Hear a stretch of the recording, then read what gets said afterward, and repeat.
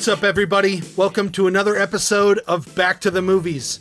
I'm your host, Ben, and with me, as always, is my co-host, Nat. Hello, Ben. How you doing?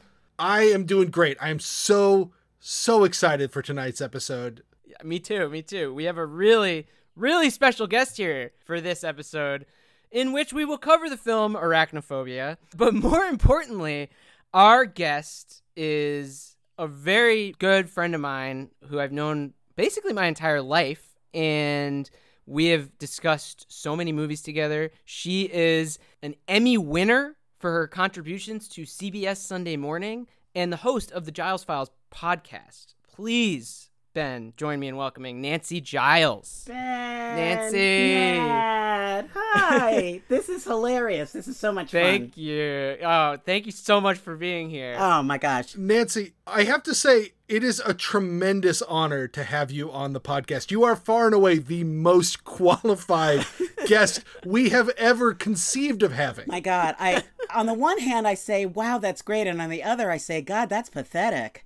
But I'm very qualified. No, seriously, I love films. I've actually been on 2 of the Turner Classic Movies cruises. I was on the very first one, and we have a whole podcast episode where we interviewed a bunch of movie stars. So I love movies. But boy, am I going to get Nat McGee for this one. Did you ever meet Robert Osborne? I did. I interviewed him. He's one of my idols. He was wonderful. He was smart and sparkly and enthusiastic. Just awesome. One of the greats. Yeah. I feel like, though, they've left the show in very good hands because Ben Mankiewicz is also tremendous. He comes from this big movie family. But Osborne, oh my God, what a love.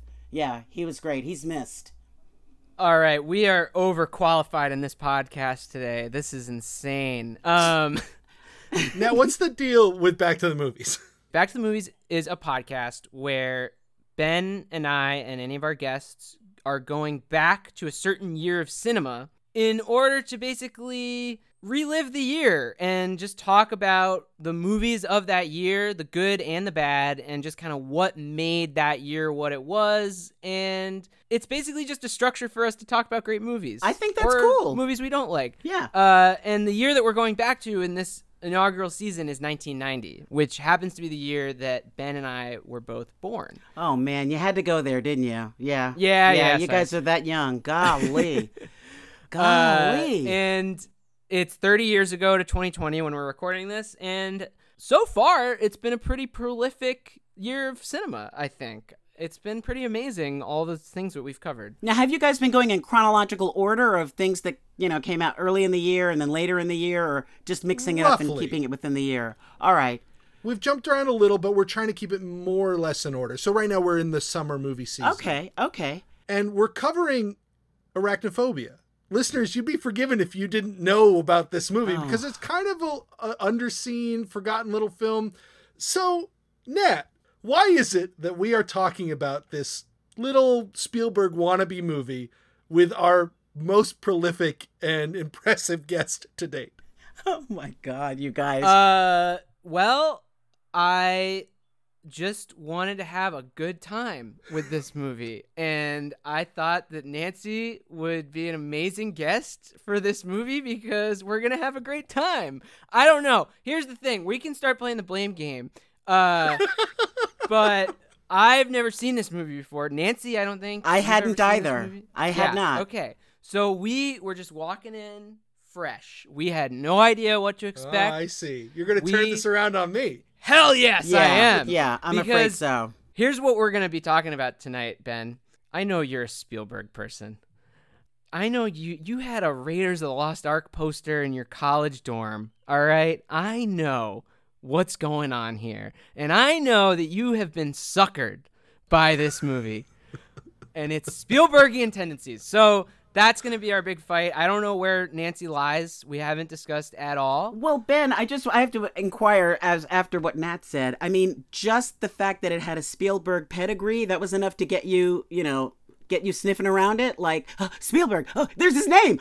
I mean, was it like that? I mean, it's certainly the case. I don't remember how I discovered this movie. I don't think it was because of the Spielberg connection. I think it was more because I'm a big horror movie fan. Okay. And I like creature features, and I like spider movies. that's a nice little subgenre that I've always enjoyed. So I think I probably discovered it through those channels, and then it has those charms that have always appealed to me when I've been watching Spielberg movies. And I will admit here now in front of you two and God and the listening audience that I stan Spielberg. I think Spielberg is one of, if not the greatest film director of all time. He may not have made the most profound or challenging works, but he has a grasp of cinematic language, and it's been said many times before, that is unparalleled. Wait a minute. Unparalleled even by Stanley Kubrick? Think carefully.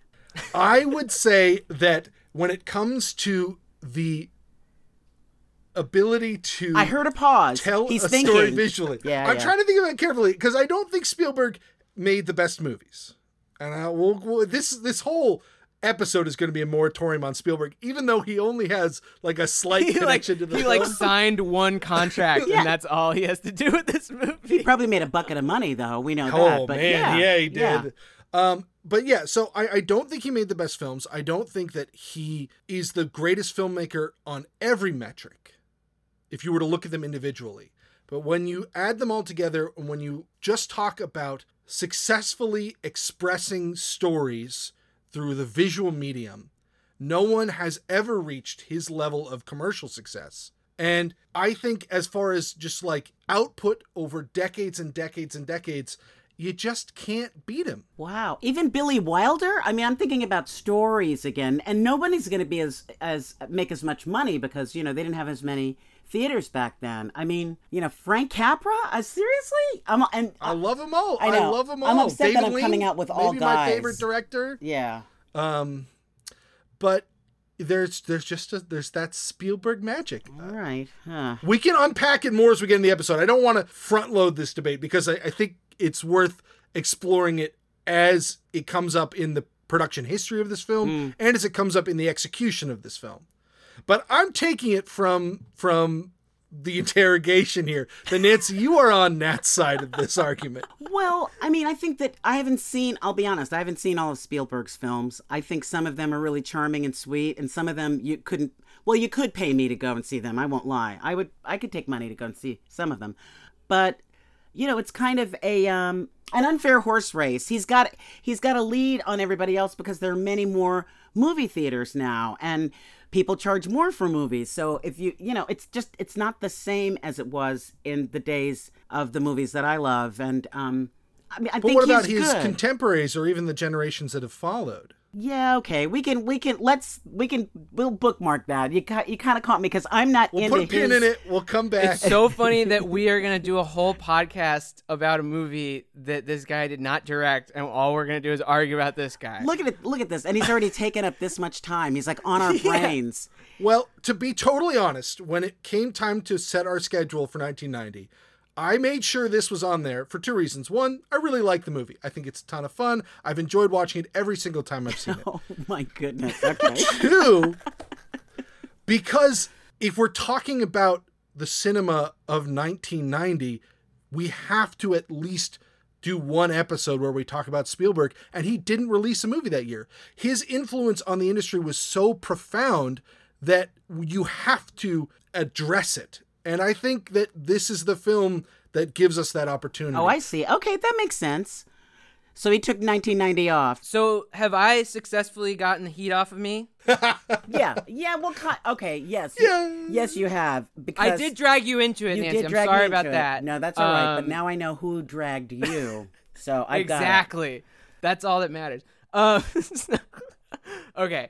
But we've kind of reviewed via talking about Spielberg. So should we get into Ben's book report corner, which is Ben kind of going over the history of production of this film? Oh, I love that.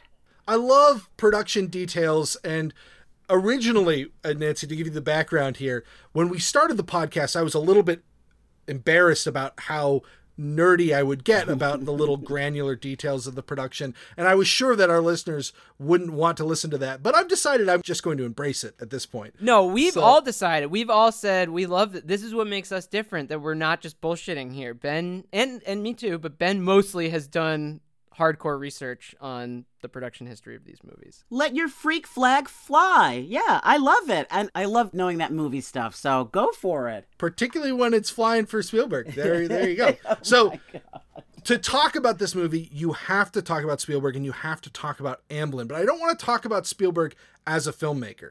We can put aside that discussion right now. Okay. Because he didn't make this movie and he had very limited involvement with the actual day-to-day production of the film.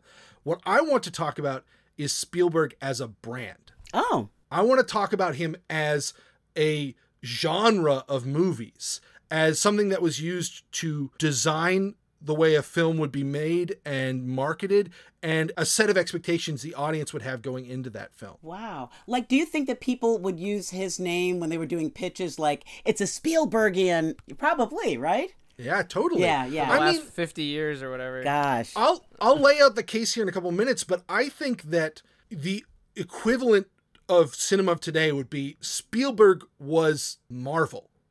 He, as an individual, had that seismic an impact on the film industry. Yeah, I can get with that. Okay. And I don't know that that has ever been paralleled by any filmmaker in history. Some have had aesthetic influences, some have had influences in the business side of it, but none have combined that in the way that he did. So let's break it down. I was going to start this section with us talking about our personal experiences and attitudes towards Spielberg, but I feel like we've sort of covered that. Yeah, we kind of did. I mean, I don't have an attitude toward him one way or the other. I cried when I saw E.T. I think it might have been because my beloved dog had just died, but I loved it. I've never seen Schindler's List, I won't lie. I remember the movie that he did, Duel, with Dennis Weaver on TV. Yeah. That was a scary movie, and that's when they were still doing movies of the week on ABC. I mean, I grew up with that stuff, so we go back, Steve and I. The TV movie is a great lost art form. I know, I agree with you. Well, don't we sort of have the mini series now where they do like 6 episodes? Like I just watched what is it? The Mark Ruffalo HBO miniseries. Oh, I have to see where he's that. A twin. Was it any good? It was all right. Didn't stick the landing, but I enjoyed watching it. It was like watching a 6-hour movie. Oh, wow. It's not the same thing because ABC would put out a movie every week, which meant that when Spielberg was 21 years old, Sin Sheinberg hired him to make 4 TV movies. And that's how he cut his teeth. That's how he broke into the industry. And you don't have that trajectory or that training ground. Yeah, like this was like a huge budget miniseries with an already established director, so I get that. I mean, they basically treated that miniseries like it was a 6-hour film, whereas the movies of the week on ABC were 90 minutes minus commercials, although there were less commercials than there are these days. And they did probably about somewhere between, I think, 25 and 40 original pieces when they were doing them. I loved them. And there's a bunch of directors who did great work there. Michael Mann's another one who had like the Jericho Mile was a TV movie that he made. Oh my goodness. Someone could make a lot of money, you guys. Maybe you guys can get the rights to the ABC movie of the week and package those. And then you and me and Nat would buy them and no one else. So when we talk about Spielberg in the 80s and into the 90s, we're talking about Amblin. Amblin was the name of Spielberg's student film that he made while he was in college, and it then became the name of his production shingle pretty much as soon as he entered the industry. So Amblin Productions is officially founded in 1970, but that doesn't really equate to the Amblin as people would have known it in 1990, because it really was just the corporation Spielberg formed to protect his assets while he was making films. It wasn't a company. But then Spielberg comes out with Jaws, and then Spielberg comes out with Close Encounters, and the company starts to expand. A couple key names are added into it. Frank Marshall joins in 81. We'll talk about him a lot in this episode. But then Kathleen Kennedy joins in 82. So we're talking about people that had a huge influence on the industry then and continue to this very day. In 81, Raiders of the Lost Ark comes out. In 82, E.T. comes out, and Poltergeist, which is a prominently Spielberg-produced film. Film that he supposedly ghost-directed. A lot of people say that he had more to do with the actual direction of that film than Tobe Hooper did. So what, he just showed up on the set every day and was like, hey. Well, Hooper was really sick at the time, so a lot of he was very hands-on, is the story. He wasn't just lurking around, making signs behind Tobe's back, like, no, go this way. Don't listen to him, the camera should go here. Watch me, listen to... Yeah, okay. Well, I mean, the famous thing from that movie, and we don't need to spend too much time on Poltergeist, is there's a tremendous scene where the dad looks up into the mirror and his face starts melting. He starts pulling it off. And it's a dummy with stuff on it, but a real set of human hands, and those are Spielberg's hands. Pulling the goop off the skeleton. Ew. Yeah. So the point is, by the time we get to 1982, Spielberg is the biggest name in movies. He's had this tremendous run of films, and he has expanded from just being a director to now being a superstar producer as well. And in 83, Amblin Productions is renamed to Amblin Entertainment and is firmly established as a production warehouse, as a miniature studio almost, right, with a large staff producing a lot of films. They get a headquarters built on Universal Lot, very fancy building that Spielberg designs himself. And from this point on, in the latter half of the 80s, movies are being sold on the Spielberg name. Wow. And the Spielberg style. It's not just movies that he made. It's now TV and animation and other people's films as well. So I just want to run down the filmography because you can really see how it's shaping that Spielberg touch, that Spielberg aesthetic, that Spielberg shadow that looms over the industry. In 84, you've got Gremlins and Amazing Stories on TV. In 85, you've got Goonies, Back to the Future, Young Sherlock Holmes. In 86, he starts a partnership with Don Bluth to try and challenge Disney, and he releases An American Tail. In 87, it's Harry and the Hendersons and Inner Space. In 88, Who Framed Roger Rabbit and The Land Before Time. In 89, Back to the Future Part 2. And that leads us into 1990, where we are today. And that's not all the films that Amblin produced, but those are the very Spielbergian ones that are definitely contributing to his monolithic status. Yeah, well, money is, I'm thinking when I hear all of that. Did he have, in all the films that he mentioned, that's his production company, but in the ones that you mentioned, was he also like a producer of some, a director of some, but producer and... None of those films were ones he directed. None? I was going to say that, but he produced or co-wrote. He was producer on every single one of those except for Harry and the Hendersons. Harry and the Hendersons was the only one that was just Amblin and not Spielberg. It shows. Well, they made that into a TV show, which was also, like, not so great. But I never want to offend working actors. I'm glad they all had a job, including the person in the ape outfit, so... whatever. It's work. Work is work. What's interesting about this period is that Spielberg's films are actually moving away from what you could call the Spielberg brand. He has 5 films in this period, and 3 of them are very adventurous films as far as his go. You've got The Color Purple in 85. Big departure. Empire of the Sun in 87, and Always in 89. Oh. Those films have mixed reputations, I feel like. People didn't latch on them as well. Color Purple was a huge hit.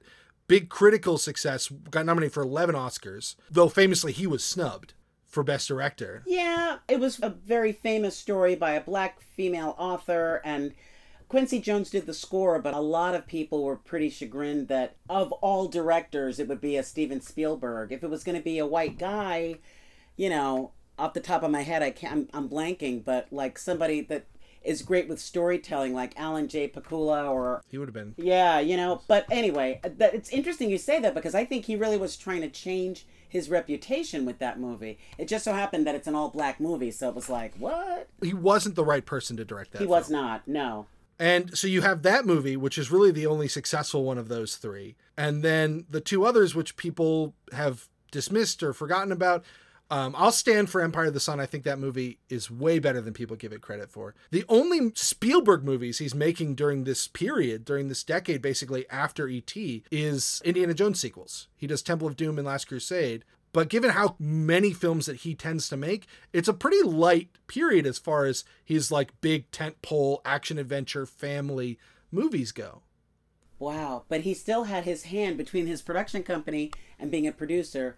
I don't mean to obsess on money, okay? Maybe it's because, things have been tight. The economy's faltering right now. Yeah. But this guy's like, his residual checks are probably in envelopes that thick. is what I'm saying. He's a businessman, and he's a businessman.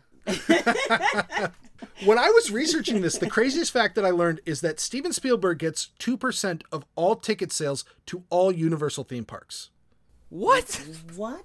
That's insane. That needs corroboration. I don't know if it's still true, but there was a time when that was a fact. That's like, what is it, like $100 to go there? So he gets $2 for every single person who went to that amusement park was putting money in Steven Spielberg's pocket. Oh my God, that's amazing. I'm gobsmacked. I don't even know what to say.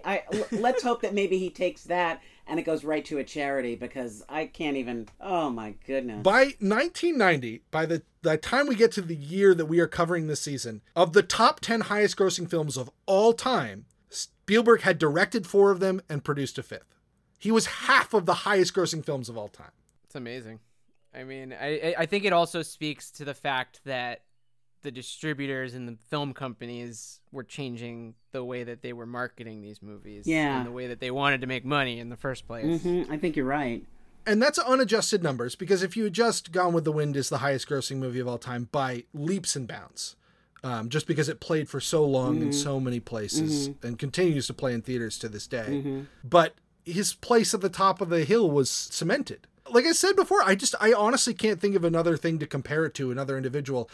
There were superstar producers before him. You've got people like Daryl Zanuck and David O. Selznick, who were sort of brand names. They were honestly the more prominent and dominant creative voices in their films than the people that they hired to direct them. They weren't getting theme park money. That just put it over the top. So I'm not going to fight with you anymore. Okay, you win. He's getting theme park money, hand over fist. Fine, you know. But the other thing to note is that his control is so granular. Is that it's not just that his name is showing up on a bunch of stuff. But I have a couple of quotes here from different Amblin employees saying things like he would read every script for the TV shows that he was producing, and he would watch every cut, and he would sign off on every crew member who was hired, the production designer, the cinematographer, the visual effects artist. He had a hand in every single step of that process. He would be involved with the film promotion, and he would be in the editing room when they were editing the trailers. Well, he should. He's making that much money. He should be there, but I know some people hand off that kind of stuff. I see your point. I mean, considering the breadth of his domain, it's incredible how much control he exerted, and therefore how much his influence can be felt. And that's where we are in 1990, at the pinnacle of Amblin and Spielberg as brand, and Arachnophobia is probably the Spielbergiest of Amblin's films. Why is that?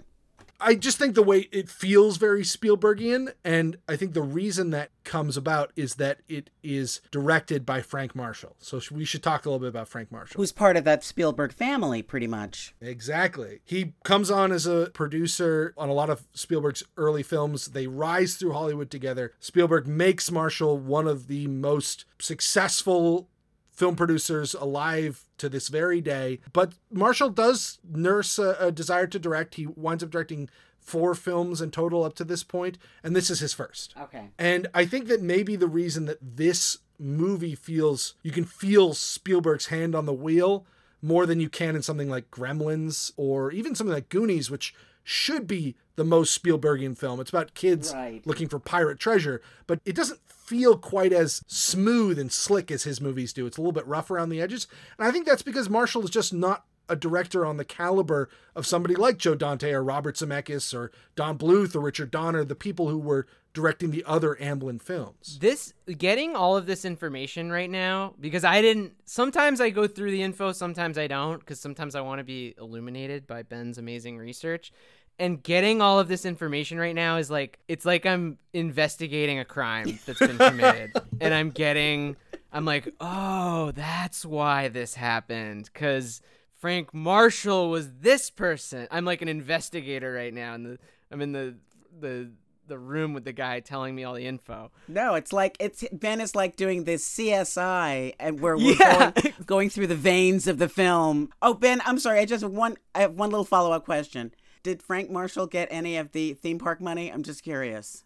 I don't think so. There's never been an Arachnophobia ride for some reason. Shoot. Or 8 Below or any of the other movies he's directed. Oh, that's right. Spielberg's, a lot of his films are, all right. Okay, I'm sorry. I'm trying to justify that. Okay. Well, yeah, it's like Jaws and then Back to the Future was a big ride early in Universal. And then obviously the whole Jurassic Park world and Islands of Adventure when that opened. Right. I think that's when the 2% started, perhaps, was okay. with Islands of Adventure. I'm obsessed with the 2%. Okay.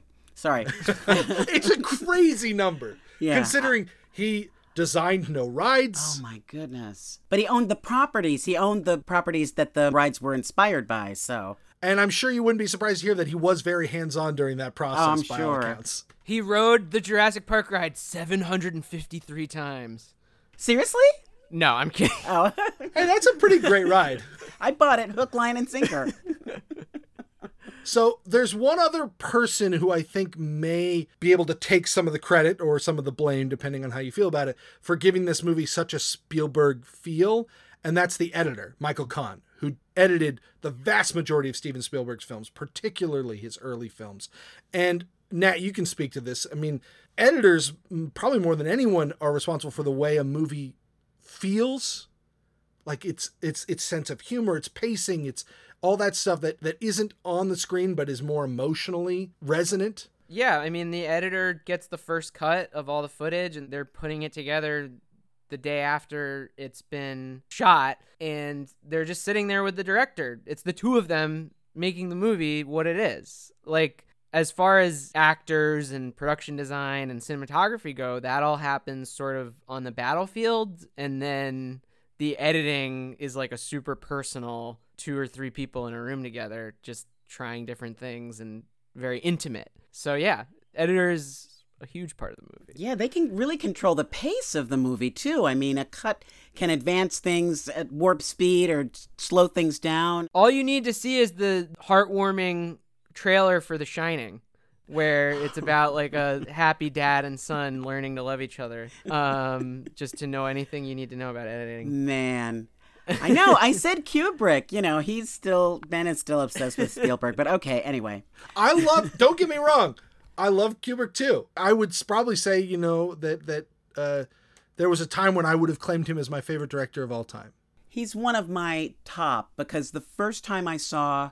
What's the first film of his I saw? It was Lolita. And I just remember sitting straight up going, God, I can literally see the eye of the director. Like, if the camera felt alive. I've never felt that way about another movie, and I find it in almost all of his movies. But in that one, it was so striking. And then I watched some of his other movies, and, I think he's pretty great. One of my single most memorable moments at Chapman was watching 2001 A Space Odyssey from the front row of the big screening theater they had there. Oh, boy. Oh, yeah. It was mind-blowing. It really was. I'd seen the movie before, but it was like seeing it for the first time. Now, everybody says you have to be high when you go and see it. Did you guys go? I'm not trying to impugn or anything like that, but what's the story? Were you like... Ben's a major teetotaler. I'm a teetotaler. Wow. I'm clean. Wow. I tried to smoke weed one time, and Nat took me behind the dumpsters of the local high school, and I was like, what the fuck is this? I'm out of here. Well, we're very alike. Jesus. That describes me in my 20s. Like 2 attempts where my face just fell down on a table, and that's it. And I was like, this isn't really fun. Oh, God. All right. No more trial of Nat. All right, one last thing to talk about. Hollywood Pictures. This is the first movie ever released under the Hollywood Pictures banner, under that label. Hollywood Pictures is kind of a fun little artifact of movie making from the 90s. In the late 80s, there's this pretty sharp contraction in the film industry where MGM closes United Artists. It'll get resurrected again, as it often did. That was the saga of United Artists, was growing in prominence and then folding and then somebody reviving the name. But also, we talked about him already in an earlier episode, but Dino De Laurentiis is facing some tough times right now. His company, the De Laurentiis Entertainment Group, was over-leveraged, had a huge amount of debt. It had like a production facility it had to sell off, and it started selling off its back catalog piecemeal to other distributors for home movie release, and basically going bankrupt without declaring bankruptcy. And so Disney comes in, and they see this as their opportunity to expand into adult entertainment. They had founded Touchstone Pictures in '84, which was their first sort of adult line of films. And Touchstone was doing great, but Touchstone mostly did kind of higher prestige adult fare. And they wanted something for comedies and thrillers. And you keep saying adult entertainment. I'm not saying a word. Movies targeted at adult audiences. So out of their desire to have something that can play in the seedier end of the pool, they found Hollywood Pictures, of which Arachnophobia is the first release. Oh, okay. Oh, it was. Okay. But there are some great films that were released under that company, including Sixth Sense. That's like their peak, is Sixth Sense in '99. But by the time it's 2001, they basically aren't releasing any films anymore. And then 2007, Disney says it's done, even though it had been 6 years since they had even done anything at that point. So it still existed, but hadn't made any movies in that much time. It basically exists for only a decade. And in that decade, it produces a lot of fun comedies and thrillers that you would not expect were Disney films. Wow. All right, cool. Well, there you have it. I've talked enough. I love that kind of passion about stuff. You've got a real knowledge for all of this stuff. And it's funny, this was 1990, so I'd been living in LA for like a year and a half, and I think I was sick of the entire industry by then. I was doing a TV series, China Beach, and I just learned to drive. And it was, there's some crazy stuff there. So that's actually a really good point. I've just given us a lot of academic context for what the year 1990 was like in Hollywood, but you can give us the real on-the-ground story. It was, for me, I'd only been there like a year and a half, and I won't lie, it was weird. It was weird being there. I grew up in Queens, lived in Manhattan, was used to running into people in the streets or being on the subway and seeing people reading, and LA was just crazy. Everybody's in their car. When they talk about the newspaper in those days, they meant the trades, the Hollywood Reporter and Daily Variety. The LA Times was not that good a paper, and you would find news like about the Rwandan massacre on like page 30 in a corner, and the front page was Jim Carrey's big deal, where he made all this money. And it was just, it's an odd place, but that was a long time ago. But yes, I can remember seeing big billboards for Steven Spielberg and for his movies, and being on some of the sets. In 92, I was doing a TV series, and we shot at Universal. I just remembered that. So I saw like Amblin, or you'd see the signs to that, and I would kind of just look and think, even then, wow, he's making a lot of money. I'm not obsessed by money. Nat, stop laughing. I really am not obsessed by money. I don't know I guess it's just right now, it's like, yeah, you're robbing Peter to pay Paul. But anyway, yeah, it was an interesting place. So your Hollywood experience was like, would you call it jaded? No, I was very, very, very lucky. I went out there because I had gotten a TV series while I was still living in New York. So I moved out there with a job. I just didn't have a driver's license, that's all. And in my first episode of China Beach, I had to drive a Jeep. So it was like, So I went to Sears driving school, and finally, it's a long story. Let's talk about Venezuela. And going on a voyage to kill butterflies. Already that, like, I was so annoyed with that. And they're beautiful, and I take them for granted. But I did go to this something. It was like an indoor something or other when I went to Costa Rica with friends, and there were butterflies all over, and one landed on my finger, and it was so beautiful. So I think I started writing Nat, I'm Gonna Get You while I was taking notes right then. All right, I was used for this Spielberg acolyte. All right, so the movie opens, Arachnophobia. There's this helicopter going over the jungle, and there's this fish out of water guy who's in over his head photojournalist. Manly. What a name. He meets up with this smarmy spider doctor, and they have to go into a pit and find spiders, I guess. I didn't really know why the guy was there in the first place. I guess he was there to take pictures. I guess. I mean, and look, I was always a bad science student, and geology was maybe a little bit better because it's a little more tactile. But I'm like, really? There are people that, like, this is what they study and this is what they do? I mean, so part of me was kind of like, okay, all right. And what's his name? Julian Sands is such a strange actor also. I was looking at him thinking, didn't he have that big thing with Kim Basinger where they were supposed to make a movie, but I think her limbs are supposed to be cut off or something weird like that? Ben would know. Ben, I'm not I don't lying. know. What? I was my reference point for Julian Sands. I was going to ask, did you ever watch the TV show Jackie Chan Adventures? The animated kids TV show. Briefly. He's Valmont. He's the bad guy in the series. Jackie Chan Adventures was one of the ones that I would change the channel for. Oh God, I love 5 that minutes show in, when I I'd was be a like, kid. this sucks, Huge and Jackie change the channel. fan. So these guys, Mm-hmm. we spend like 15 minutes with these guys. Yeah. It's a long time to be with these two jerks. I know.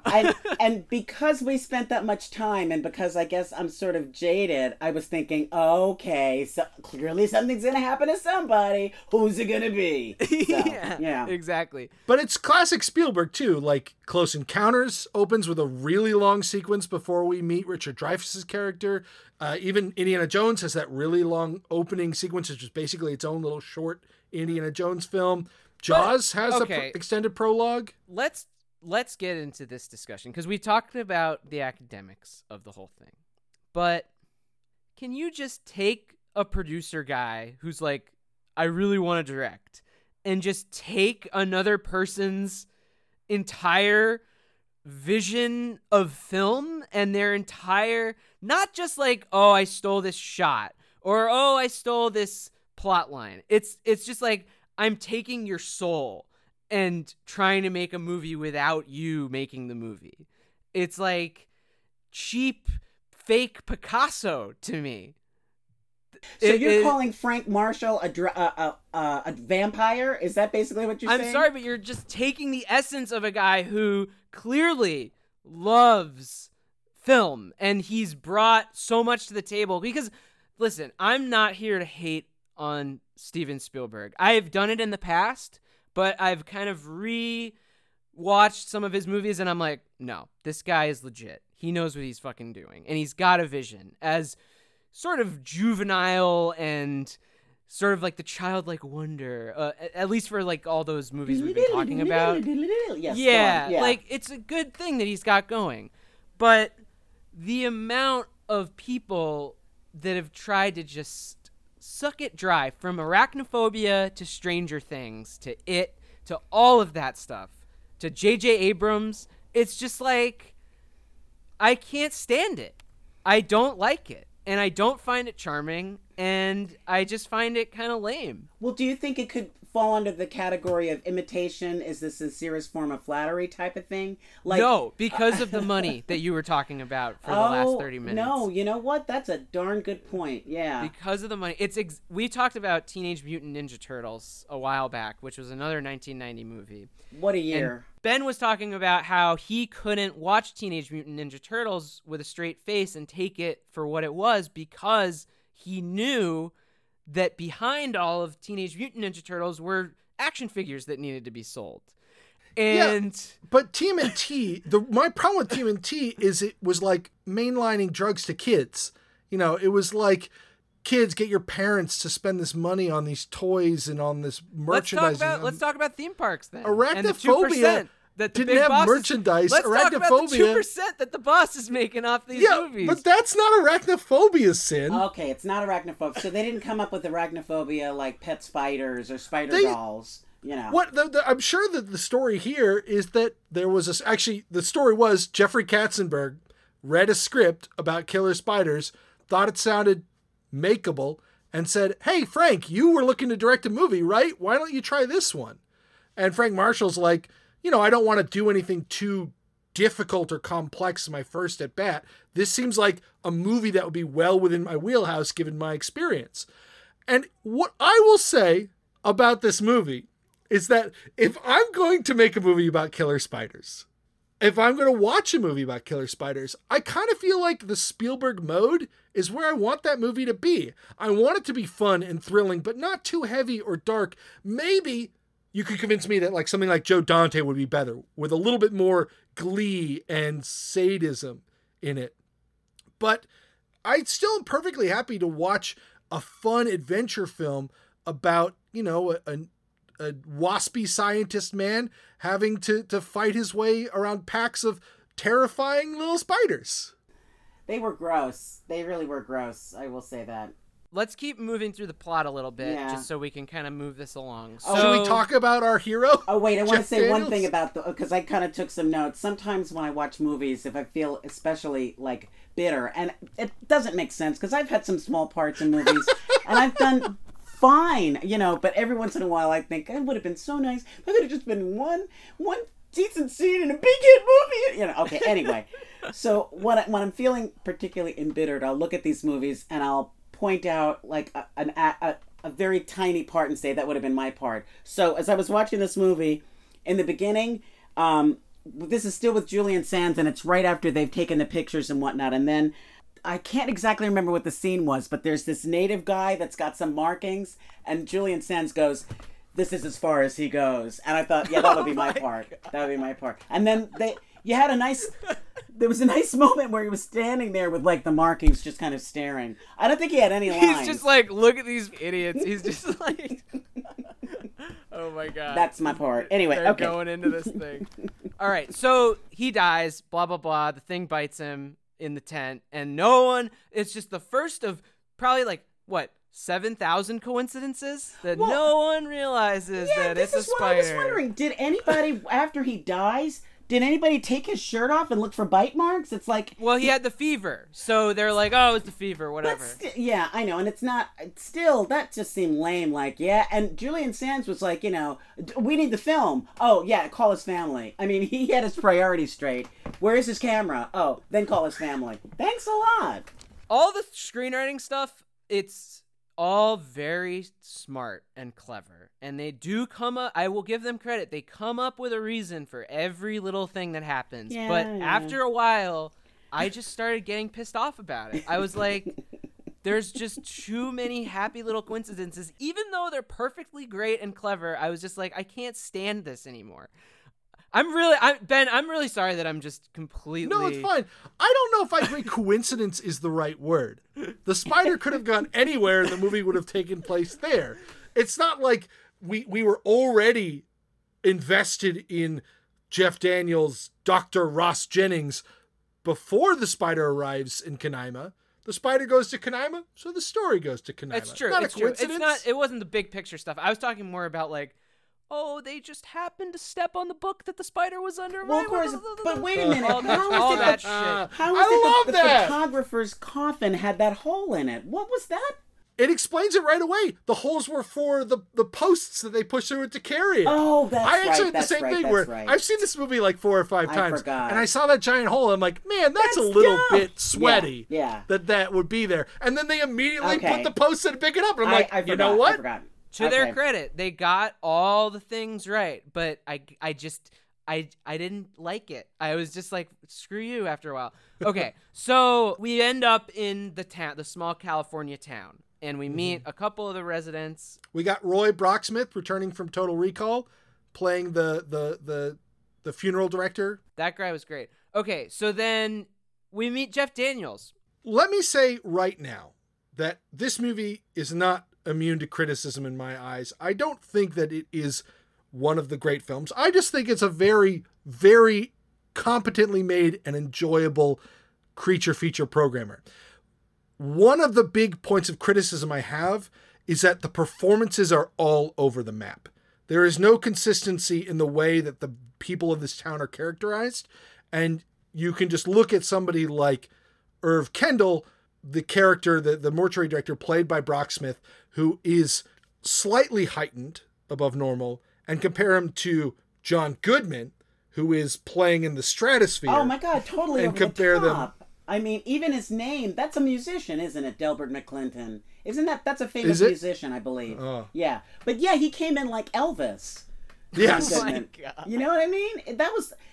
That's a good point. There were all kinds of different acting styles. Now, the lady who played Jeff Daniels' wife, Harley Jane Kozak, I was a fan of hers because she used to be on this soap opera called Santa Barbara, and coincidentally, because I'm as freaky as you both are, I remember her character because she played this nun who then fell in love with a guy, and which was a big conflict, her being a nun and whatnot. And she decided, I believe this is what happened, and this, I'm going from memory, I did not Google this.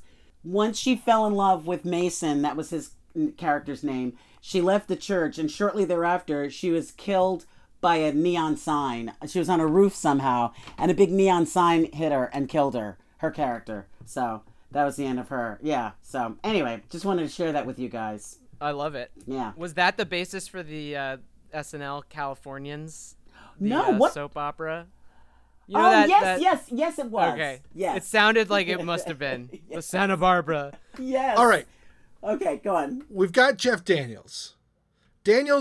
His first film credit is Ragtime in 1981. Oh. He has a killer 80s. Meaty supporting roles in Terms of Endearment, lead in Purple Rose of Cairo, Something Wild, Jonathan Demme's big breakout movie. And so he feels kind of like a big get for this film. He's done a lot of really interesting and serious work, and this is like kind of him slumming it a little bit, right? Well, did he think this was the big Spielberg hit that was gonna make him like a Richard Dreyfuss, Harrison Ford needs his franchise? guy? Yeah. I don't know.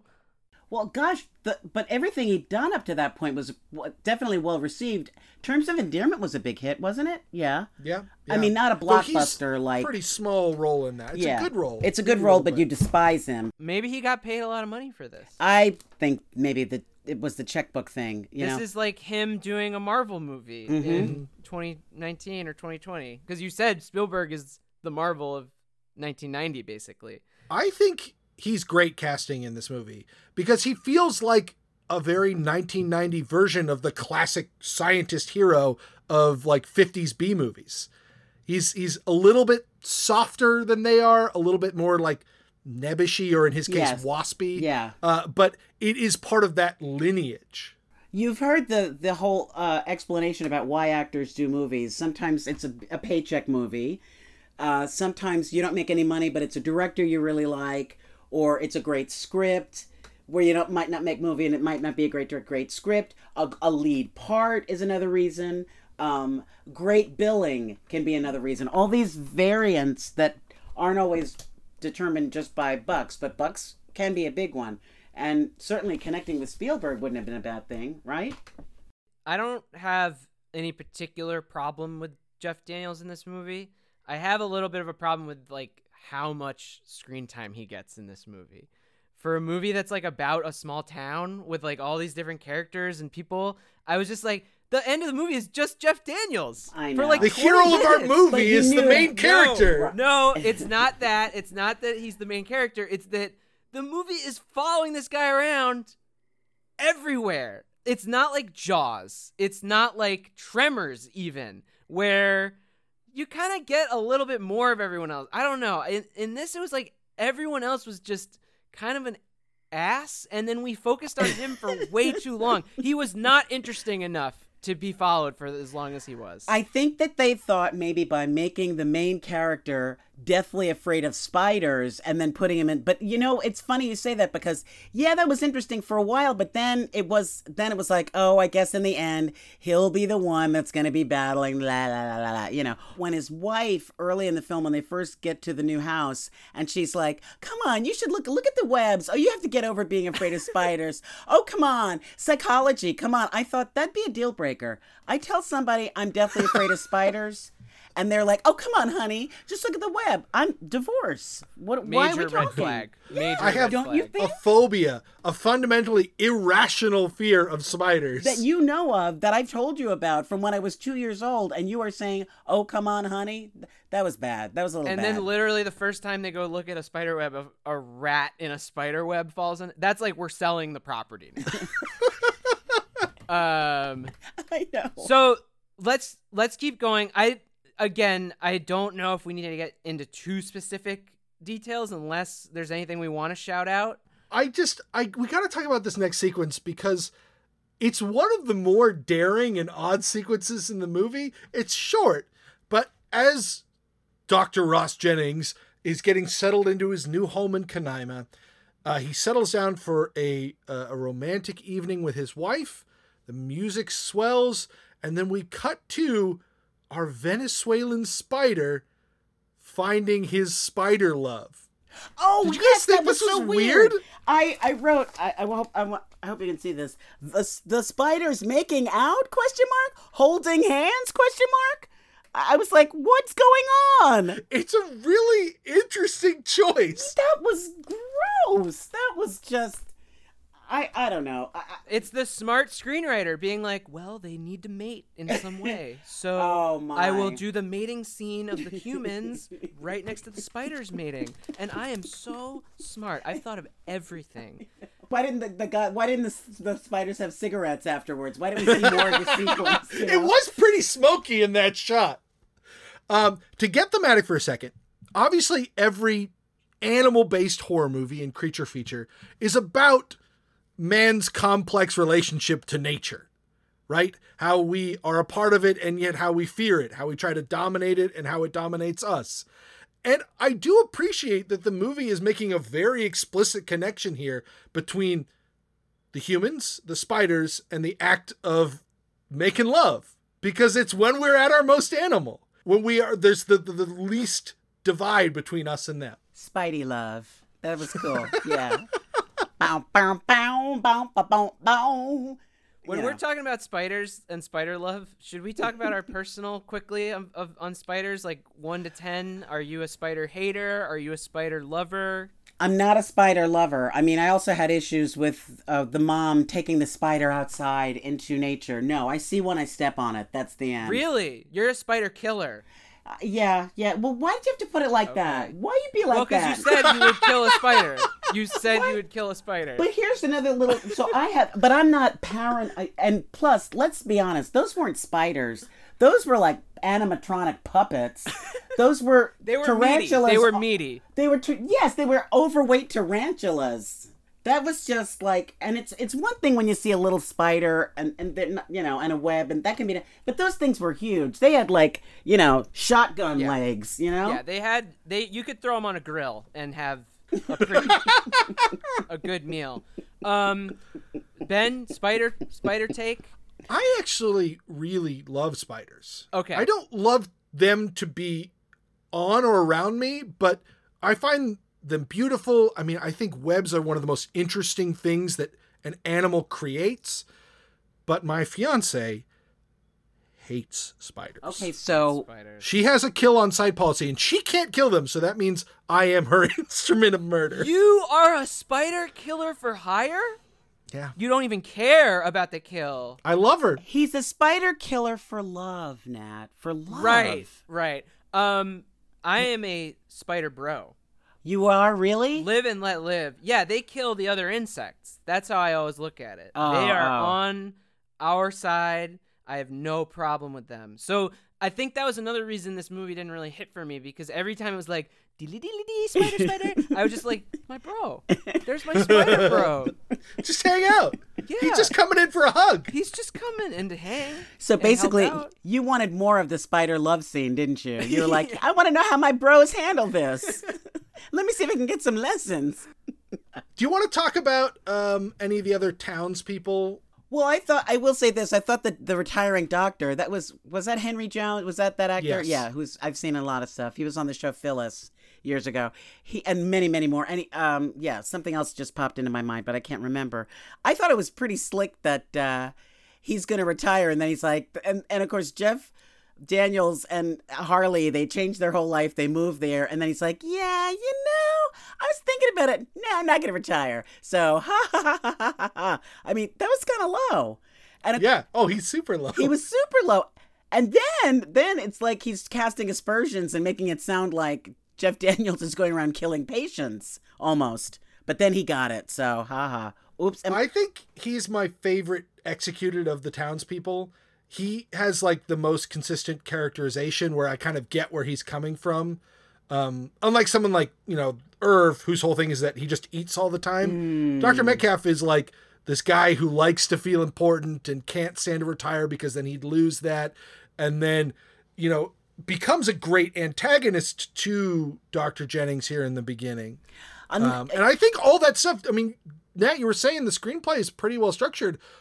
This sequence here where the spiders are killing people and it's almost like the blame is falling on Jennings is all pretty well constructed, where it's all pretty believable. Like none of the characters is acting totally outside of logic to make this happen. I agree with you on that. I'm gonna keep hating on this movie though. I'm obviously the biggest point of comparison is Jaws.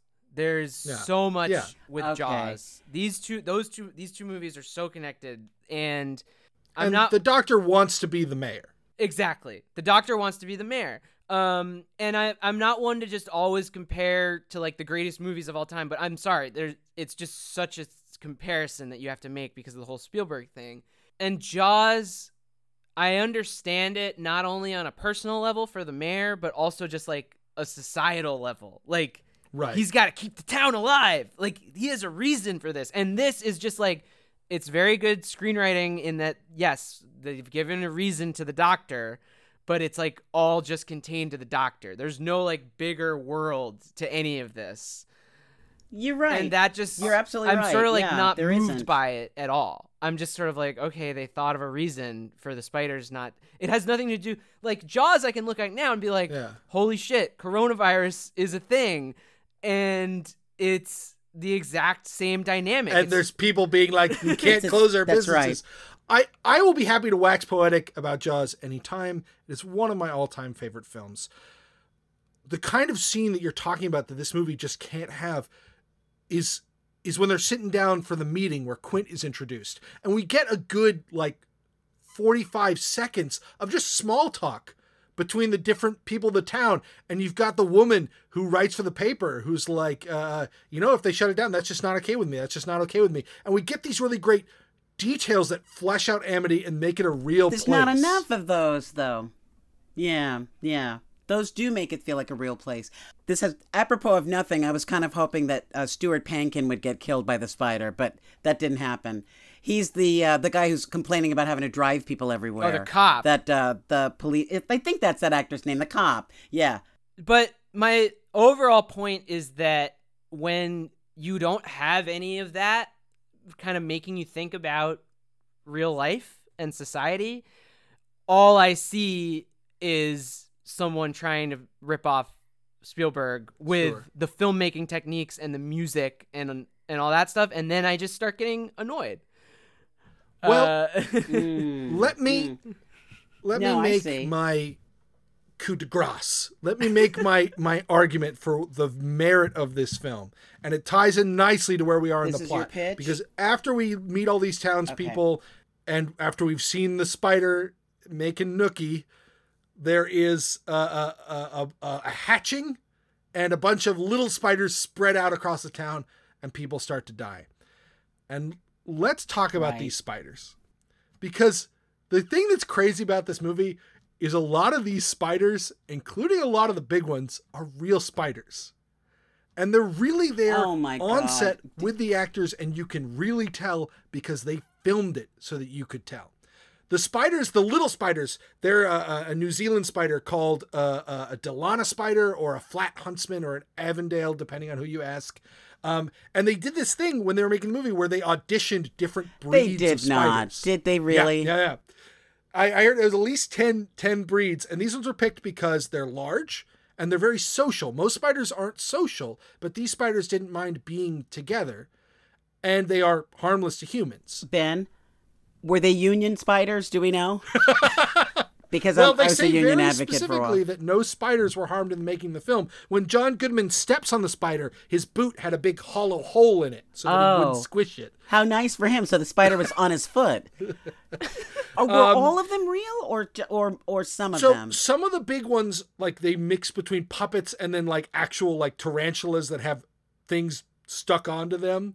But that's some job. That's what's that? A prop mistress or prop master who would stick things on a tarantula? They would do all kinds of crazy stuff to get the spiders to do what they wanted. So they would use wax to stick metal plates to them so they could move them with magnets, and also filament lines so they could pull them. Do you know, Nat, who is one of the members of the special effects team of this movie? One of his first films. Mythbusters' own Jamie Hyneman. Oh, yeah, cool. Well, I think that's one of our generation's, celebrities, touchstones, right? Totally. Everyone knows Mythbusters. Yeah. Not me, but okay. Not Nancy. Yeah. Sounds They would do things right? like the Avondale spiders were sensitive to heat and cold, so they would use that to direct them. They wouldn't step on lemon pledge because it got stuck to them, so they would spray lines of lemon pledge to make like little lanes for them to move down. All kinds of crazy stuff. But ultimately what it would boil down to is they would set up the shot, and they would put the spiders in the shot, and they'd put the actor in the shot, and they'd wait until the spiders did the thing that they had to do. And they would take after take after take. And it became a game. The crew members would join the spider lottery where you tried to guess how many takes it would take to get the shot. Those spiders were screwing with them. They were messing with them. So wait a minute. You want to tell me though that none, not even any of the little teeny ones ended up getting, plots squashed? According to the filmmakers, no spiders were harmed in the making of the film. Yeah, because there were a couple of spider close-ups that I could have done without, where we saw the spider's eyes getting big, and then it's starting to move. Look, starting to move another way. I mean, yeah. So some of them were puppets. Some of the big ones were puppets. Some of the biggest big ones. There was a big spider that they called Big Bob in honor of Robert Zemeckis. That was a real spider that played the general spider, the one that came from Venezuela. Yeah. But they did augment it. They painted it and put extra pieces on it to make it look bigger. But there were also puppets for some of the action sequences too.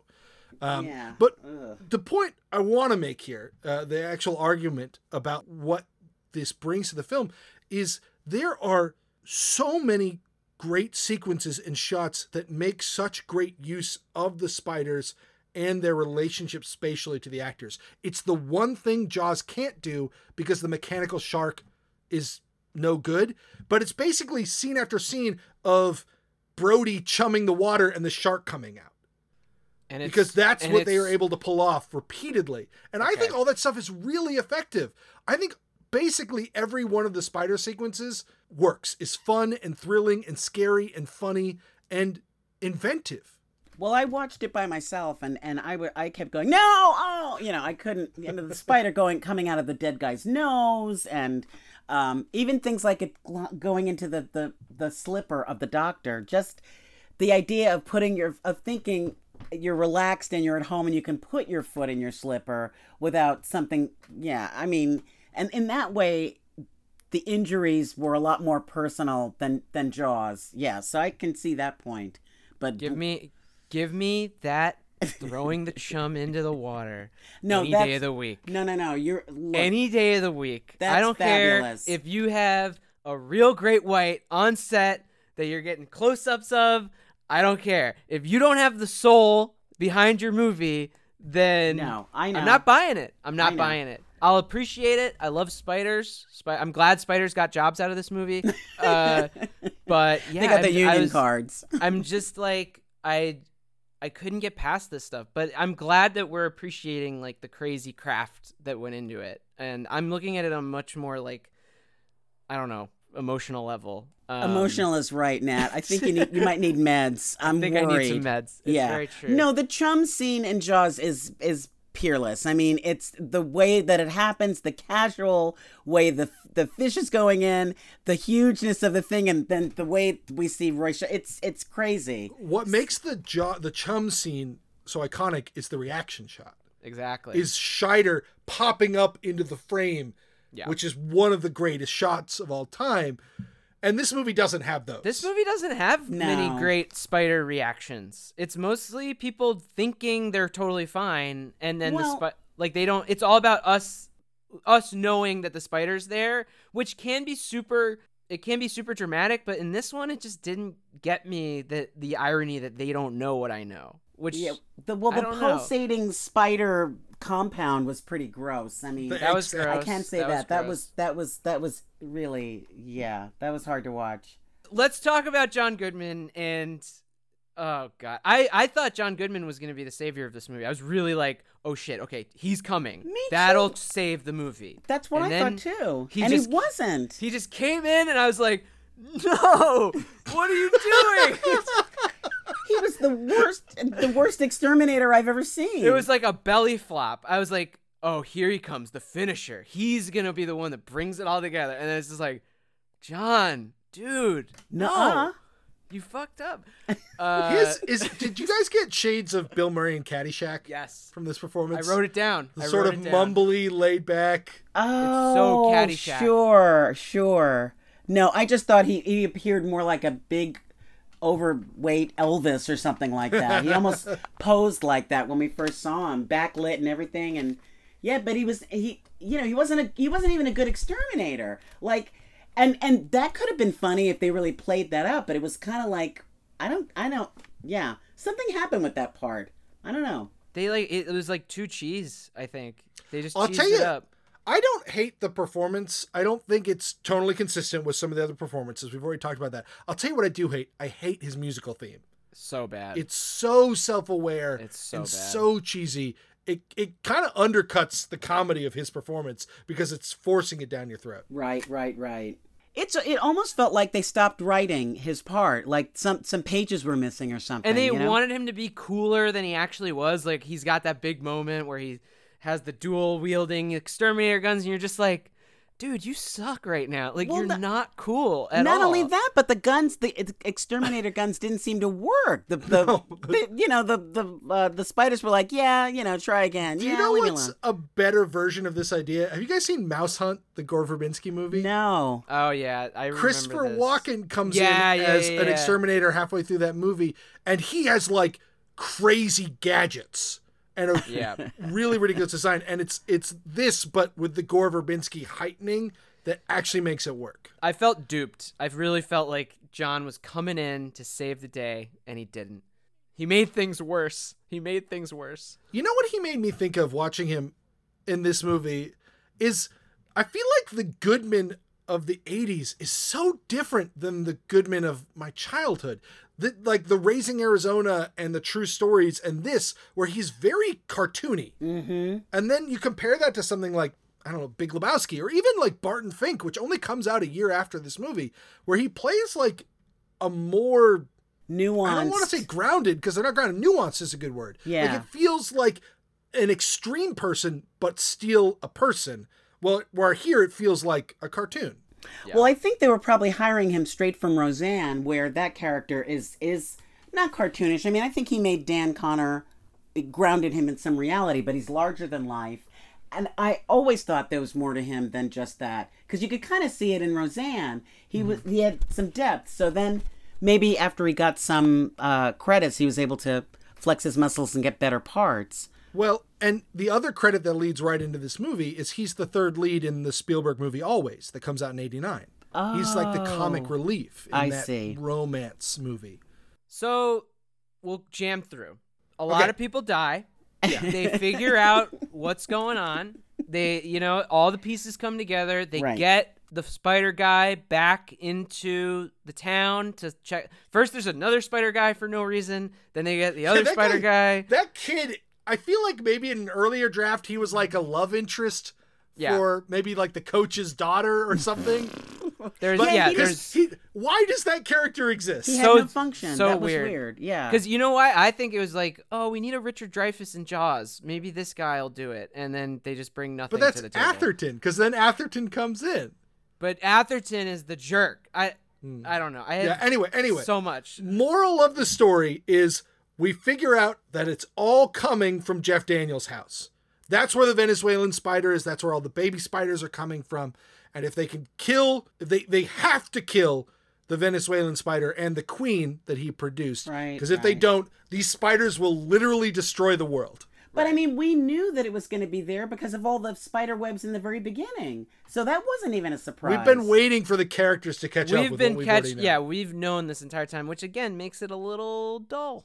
It makes it a little dull. Well, I want to talk about the climax, though, because even as somebody who does quite love spiders, I get very anxious during this sequence when they're all pouring out of the walls and dropping from the ceiling. Best sequence in the movie. That one really gets me tense. Yeah, I don't care about a single spider crawling around on someone's nightstand, but hundreds of spiders freaks me out. That was freaky. But come on, Nat, the one that came out of the dead man's nose, that was bad.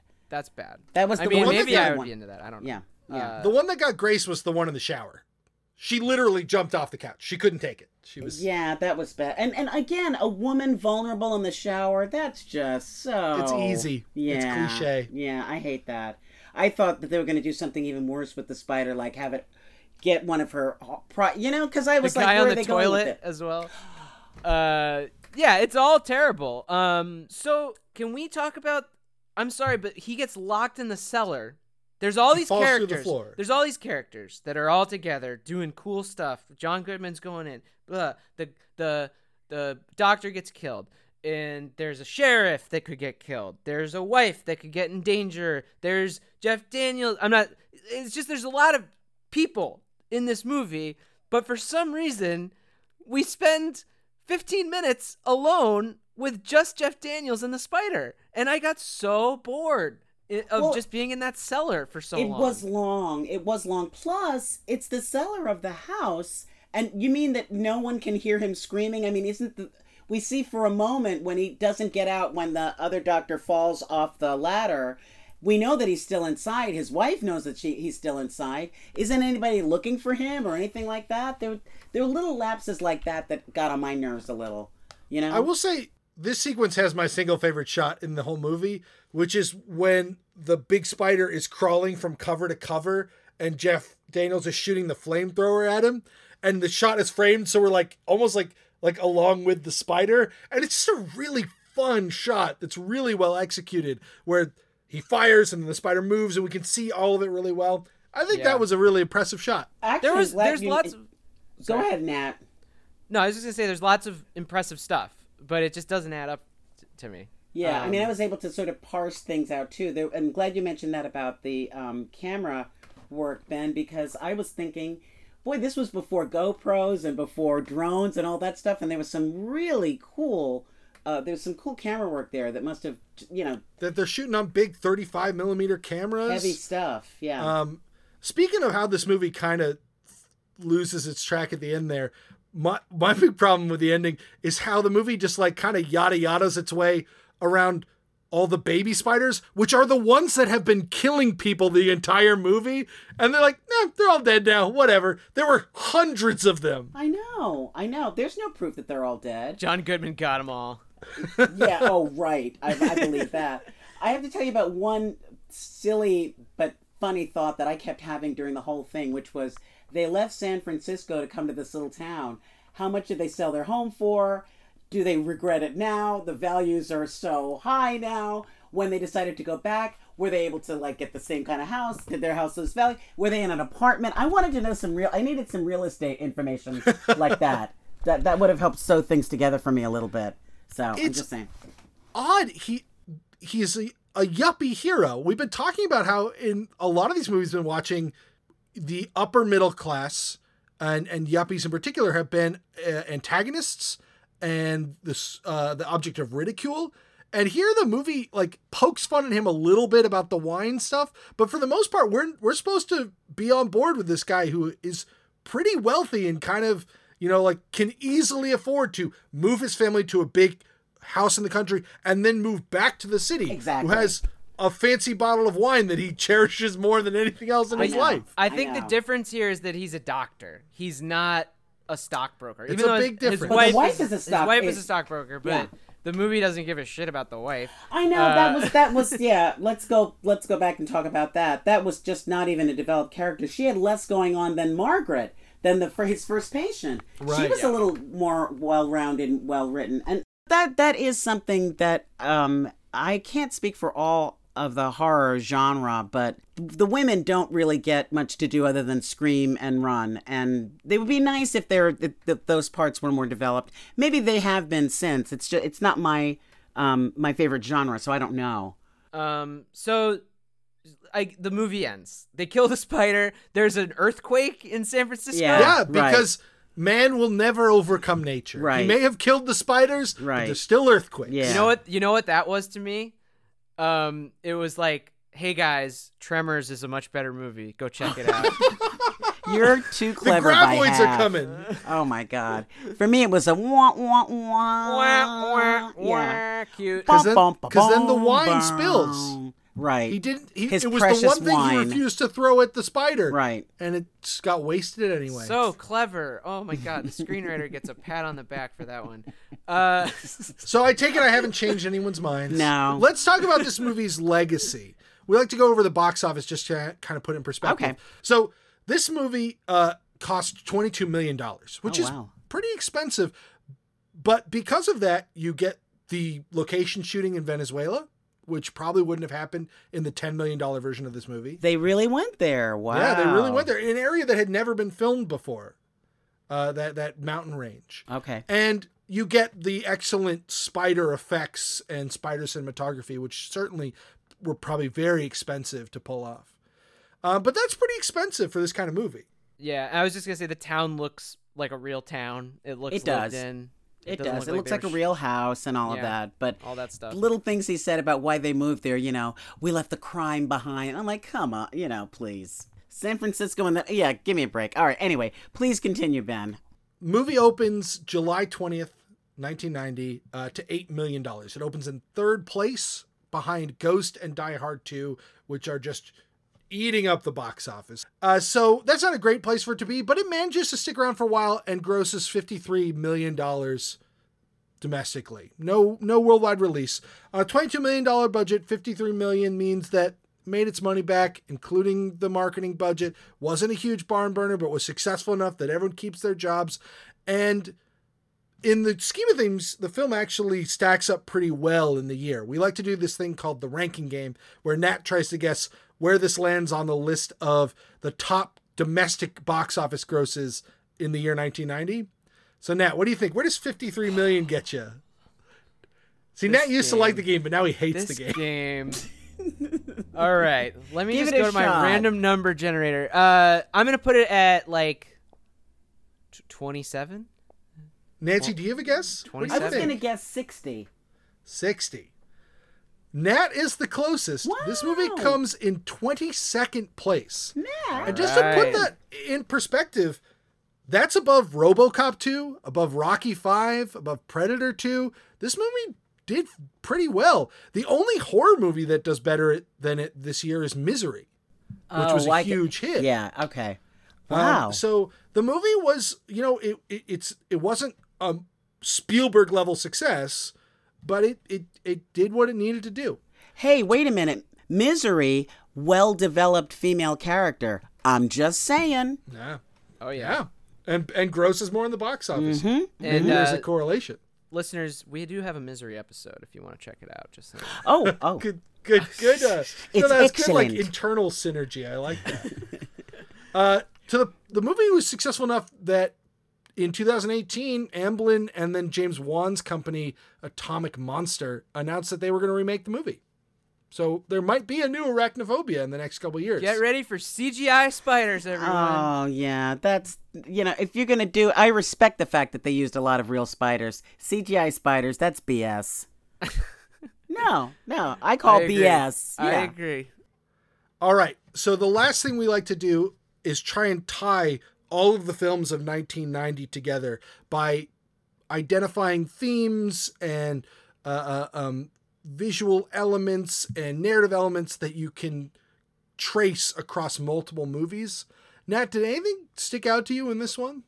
I mean, obviously the yuppie thing, which we talk about a lot, and I mean, it had a lot in common with Tremors and just like the small town aspect of it, but that's just one movie. For me, it was just the Spielberginess of the whole thing, and like this really is like they've really at this point figured out how to just completely rip off one guy's way of making a movie. And it's super cynical, and it's just there's more cynicism to come for the next 30 years with Marvel and with all the shit, all the stuff we see now. That's all I got. I'm very cynical. I'm sorry. No, that's I all don't right. know if, Nancy, you have any thoughts on this. You haven't seen a lot of the other films, but I mean, you may have in the past. Yeah, it was, what do I think? I think that's 30 years ago. And boy, more than anything, looking at this, I'm thinking, wow, the technology has just advanced so far. There were no cell phones in this movie. There were the electronic gadgetry just looked really old and clunky. And I don't know. I was the little crawlers just got kind of like unnerved me to the point that I was like, I'm gonna really kill Nathaniel. That was my runner. I thought he was born this year. From now until the day I die, I will really get him for this.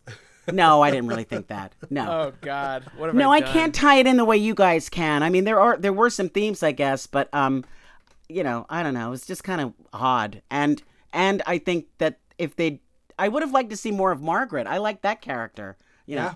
That's really She not was a telling lot you of anything fun. about it in context with the 90s. Sorry. Nat, you sort of mentioned this here. The thing that really stuck out to me is how this movie is so unlike the other films that we've watched. How it is directly contrary to a lot of the themes we have identified. So it has yuppies as the heroes instead of the antagonists. It we talked about like how there's a lot of new voices emerging in 1990, and this is decidedly not that. Nope. It's very old-fashioned, but the people making it and the story it's telling. It's an effects-heavy film, but it is using very old-school effects. Wires and string instead of it's eschewing things like computers and the new technologies that we've been seeing emerge in the other films we've been watching. There's no crime in the movie. It's explicitly avoided. And the one that I think is the most interesting is we've talked about how 1990 exists in the fallout of the Cold War. And the Cold War births the creature feature. It is our anxiety about the atomic power and the existential threats and the enemy among us that leads to movies like Them and the classic monster movies of the 50s. And this movie exists entirely apart from that now. Because in 1990, the Cold War is over, and the movie makes no comment on that and has no relationship to that. You know why? Because I think that this movie has no point of view at all. It is just made to make another Spielberg movie. And you know what you were talking... Let me bring it all circle because I designed this whole episode all right, secretly for this moment, which is that Preach, my brothers. that contrariness, that blindness to where the industry is at in 1990 actually really speaks to the Spielberg element in the film, because 1990 is close to the lowest ebb in Spielberg's entire career. After he releases Jaws in 1975, he has a 7-year stretch where every movie he makes knocks it out of the park. But since E.T., it has been a bunch of attempts to branch out that have been mostly rejected, either in whole or his part of them have been rejected, and sequels, which he had never done before. He's just pumping out Indiana Jones movies. How much can he really feel about those? Yeah. And how seriously is the industry taking those? Yeah. And so by the time we get to 1990, it sort of looks like the Spielberg era is over. And this movie is out of touch and out of date and is not representative of the industry as a whole, and is the last throes of, the once dominant giant. A lot of the top movies of the year are deliberately anti-Spielbergian. Things like Pretty Woman and Ghost are much more sexually explicit than Spielberg will ever get in his movies. He stays away from that. Dances with Wolves is trying to be more mature and spiritual as a crowd-pleasing film than his are. You've got action movies, but they're Hunt for Red October and Die Hard 2 and Total Recall, which are way grittier and nastier or more tech-driven than his films. Right. Of the top 25 movies of that year, really only Arachnophobia and Back to the Future Part 3 are Spielberg films. Well, that kind of tells you right there. It's kind of like running out of gas. They're sort of like, yeah. You could certainly make the argument, I want to at least, put the pin in this for the end of the season. Home Alone is kind of a Spielberg movie, kid on an adventure. Sure. But it's only in the barest outline, now not in the actual execution. Did he produce or have a hand in that? No. Okay, fine, good. I mean, come on. Let somebody else have some bread. Gee whiz. So there we are. I think 1990 is the year Hollywood tried to see what it would be like if it no longer had Spielberg. And of course, by the time we get to 1993, Spielberg releases Schindler's List and Jurassic Park in the same year. He pulls a Michael Jordan, comes out of retirement, and even though he then doesn't make another movie for 4 years, it's over. He's Spielberg again. No, I mean, he's had an amazing career, and anybody that has a 7-year stretch of really good stuff or whatever it was and then is dormant for a while, that he's still around. I mean, it's pretty amazing.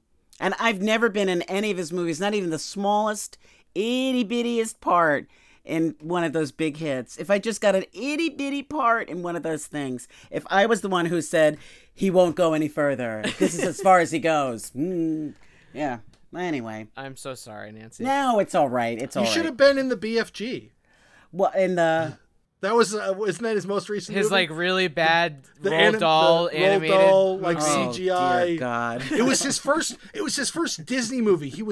That was like the big marketing push, is that Spielberg always wanted to make a film for Disney, my but they goodness. never quite aligned. Yeah. And then he makes a garbage It's paycheck so okay. movie. No, it's fine. It's fine. So, what did we learn here? Did we learn? We don't even need to talk about what we learned. I think we kind of know what we learned. We got to wrap this up. Yeah. Oh, I wish I want to talk. Okay, so It's okay. next time I want to be in a movie that doesn't have any insects. All right, I just don't really need that right now. And you are welcome back anytime. It's been a real pleasure to talk to you. Thank you. This was really fun. The only weird byproduct was at one point last night I accidentally moved these and I was like, ah! I moved my headset. You guys can't see it. My headset cord was in a strange place and I was like, so that was. So it got you. Yeah. Ben, will you be watching this movie again anytime soon? Has the tide turned at all? Totally. I'm sure I will watch this film again. I will show it to my kids. Okay. Why, Ben? Why? I will burn every copy I come across. I will dox any streaming website that hosts it. Okay, I'm kidding. I find it just I still enjoy it. I think it is a journeyman film. It's not the work of a master or an expert, but it functions exactly like it needs to. It's very entertaining. It's very fun. It's got some great spider cinematography and effects that I will always enjoy. Spidermatography, we can call it. Spidermatography. There we go. Coin it now. Trademark. All right. Please rate, review, and subscribe to Back to the Movies wherever you listen to your podcasts. Follow us on social media at BTTM Pod on Instagram, Twitter, Gmail. Reach out to us. Give us feedback. Thank you to Andy Gagnon for our awesome music. Nancy, do you want to plug anything before we go? Listen to the Giles Files. Subscribe. It's a really fun podcast with all kinds of things about politics and culture, and sometimes I even do very bad parody songs. It's worth it. And it's on Apple, Stitcher, Google Play, and I think maybe anywhere you can listen to a podcast. And if you listen, for God's sakes, not only subscribe, but write us a great review and watch CBS Sunday Morning, one of the coolest shows on TV. Thank you. I love Sunday morning. Thanks. Well, for Back to the Movies, this has been Nat. This is Ben. We'll see you next week when we go back to the movies.